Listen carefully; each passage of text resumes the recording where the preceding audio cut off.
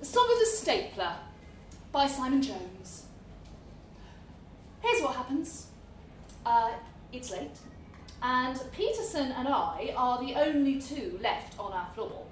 I have a report, they want a copy of it upstairs, hard copy, and I need a staple to hold it all together.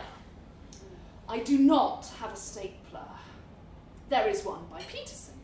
So I go over and am about to take hold of it when he scowls at me like it was his.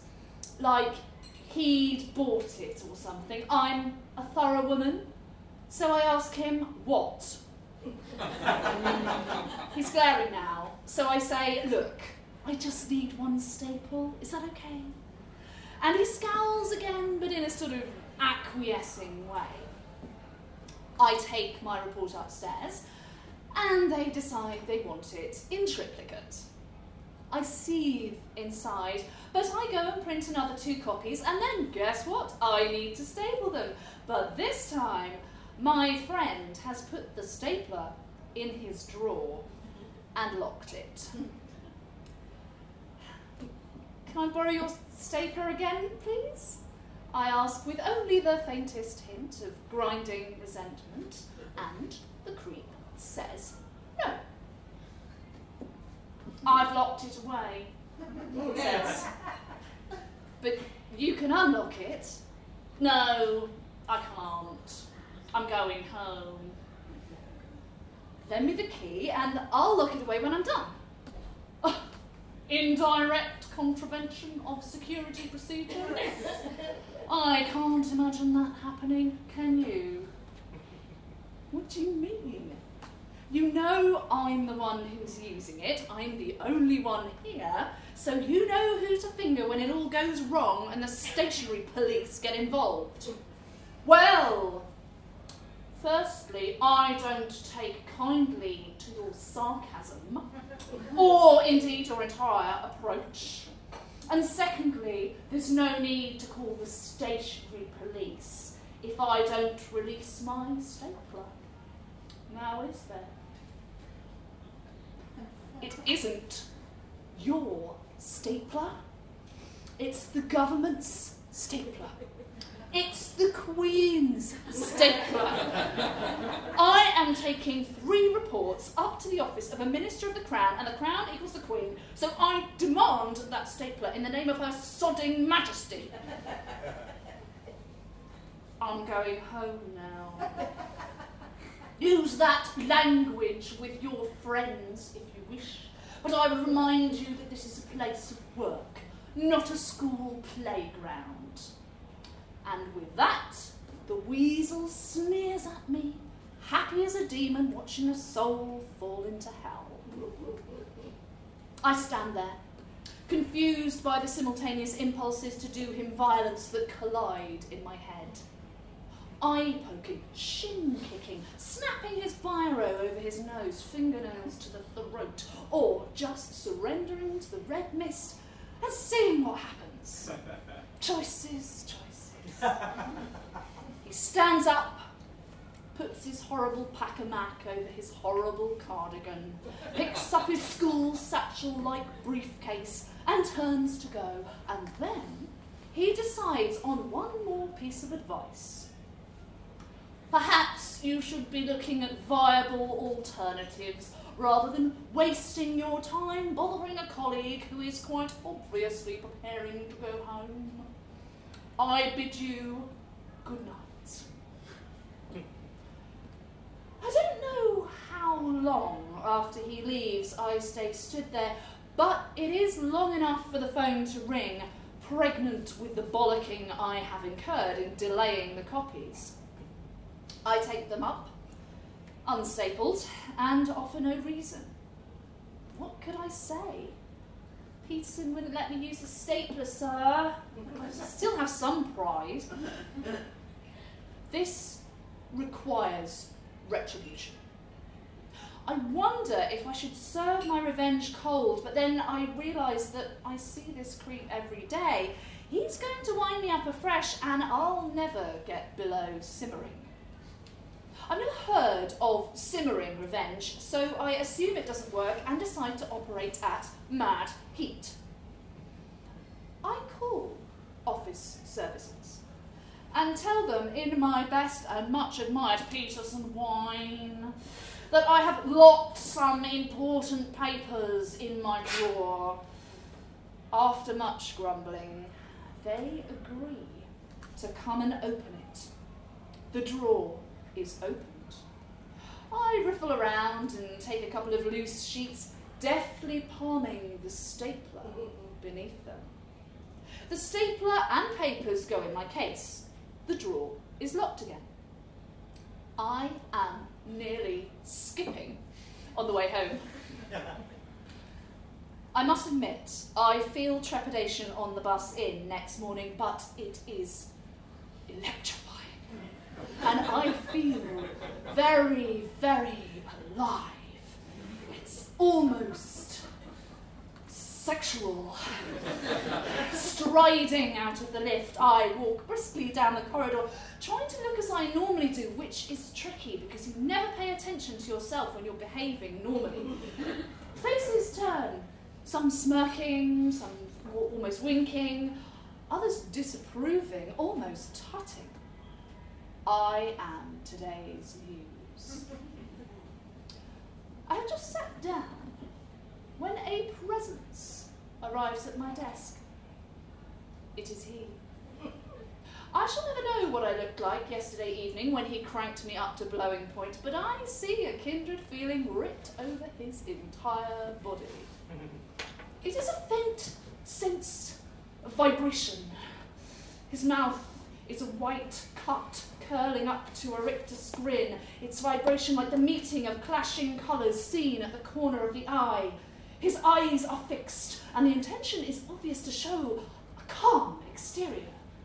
It fails because he looks utterly mad, and a vein on his temple is throbbing like a small snake on a trampoline. I would greatly appreciate the return of my stapler, he whispers, the smile and the eyes remaining fixed. And what would your stapler look like? I ask sweetly. The only staplers I have seen round here are the standard issue model. I shall try again, he says, seeming to talk with his tonsils rather than his tongue. I went into my desk today and found that my stapler, your privately bought stapler? I smile. My stapler. A stapler I have used for 6 months now with my name Tipexed on the underneath. The one I lock away to ensure I always have it to hand was gone. No! Contacting office services, I find that they were asked by me, apparently, to open my drawer. This happened after I had left the building, as I have subsequently verified. The stapler was then taken. This is a serious act of identity theft. Fraud! Fraud, indeed. And a similarly serious waste of human resources. I asked them to provide details of the individual who took the stapler. I shall then ask them to come up and verify this in due course, for the purposes of substantiating my complaint. In the meantime, I am now asking you to return my stapler. This is starting to darken. I maintain my cool, leaning back and swivelling towards the window, but this is mainly to break eye contact in case I betray any nerves. The petty turd is going to make this a disciplinary issue, and I don't need that with my record. But then, a light shines in the gloom. He can't prove I made the call. And no one saw me pick the stapler up. I took some sheets of paper to cover it. Now, all I have to do is think of a reason why I should do that. First, I need to send him away. This requires high moral ground. I swivel back. Why would I have your stupid stapler? That is the government stapler that you have shanghaied. What would I need it for? His smile widens condescendingly, and he explains very slowly. So that you could attach the documents you took up to the minister's office. In which case, I reply, the minister's office would have received stapled copies from me. So if you ring them up and waste their precious time, they can tell you what state those papers were in. Then, for the public good, you can explain to them that the reason they were loose was because you would not let your colleague use your stapler to staple them together. Now, why don't you run along and do that? And then I might tell you what I did need from your desk. The pomposity disintegrates from his face, and I stare him down as his eyes start to water. I will, I bloody will, bloody... He sputters and turns on his heel. Right. 2 things I need to do very quickly. I pull the papers out of my case and nearly cry out with joy when I see that they contain figures I really do need to pull into my next report. I put them back. He must insist on seeing the contents of my case for complete humiliation. That, of course, necessitates the second action, which is to dispose of the stapler before he does this.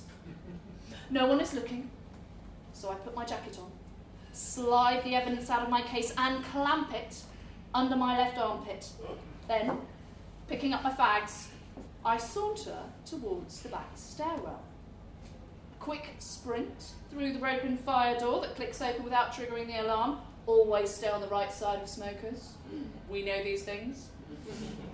A few flights down to the ground floor, and then, once outside, I shall have a selection of foul-smelling bins in which to hide the evidence. Even Peterson would stop at burrowing through half a ton of fly-blown food scraps to prove his point. I'm through the door, and about half a floor down, when I hear a clatter above me. Turning, I see Peterson descending on me with a look of an avenging angel. "Stop! Stop!" he screams. I stop. "And where do you think you're going?" he snarls. I see a small crowd behind him, craning their necks to take in the drama, a performance they shall have. "Thought I'd have a cigarette before I decide whether to accept your forthcoming apology," I reply. "Oh, no, oh, no, I don't think so. Let's see those pockets." And then, unbelievably, he's on me. The idiot has actually launched himself off the step above and is trying to push me. I cling onto the banister with my right hand, but my left must be held in to retain my guilty secret. Or must it? Turning away from him, my head is looking over the banister railing and down the stairwell, at the bottom of which is a pile of discarded equipment. Chairs, pedestals, computer parts, bric-a-brac. Peterson's arms are fluttering around me, trying to prove my hiding places without looking like a groper, and it is the work of a second to open out my left arm and let the stapler tumble into the abyss. The crowd is now making noises, the collective rumble signifying the point where voyeurism is about to change into action. Only Peterson and I hear the clatter over the scuffling, and only we see the flash of grey.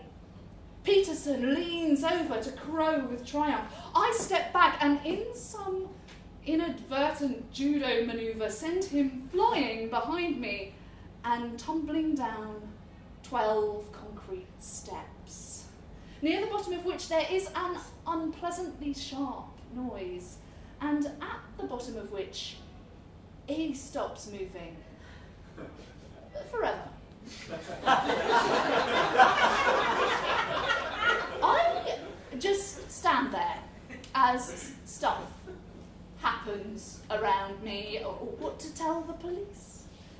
In the end, I don't mention the stapler, mainly because I can't for the life of me think of a way to explain it, but show them the papers instead.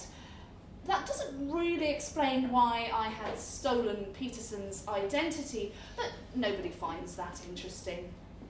I even keep my job.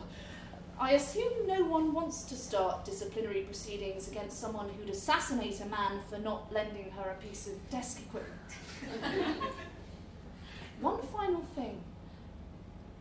The police look in the pile of discarded equipment in the stairwell and find about 15 staplers.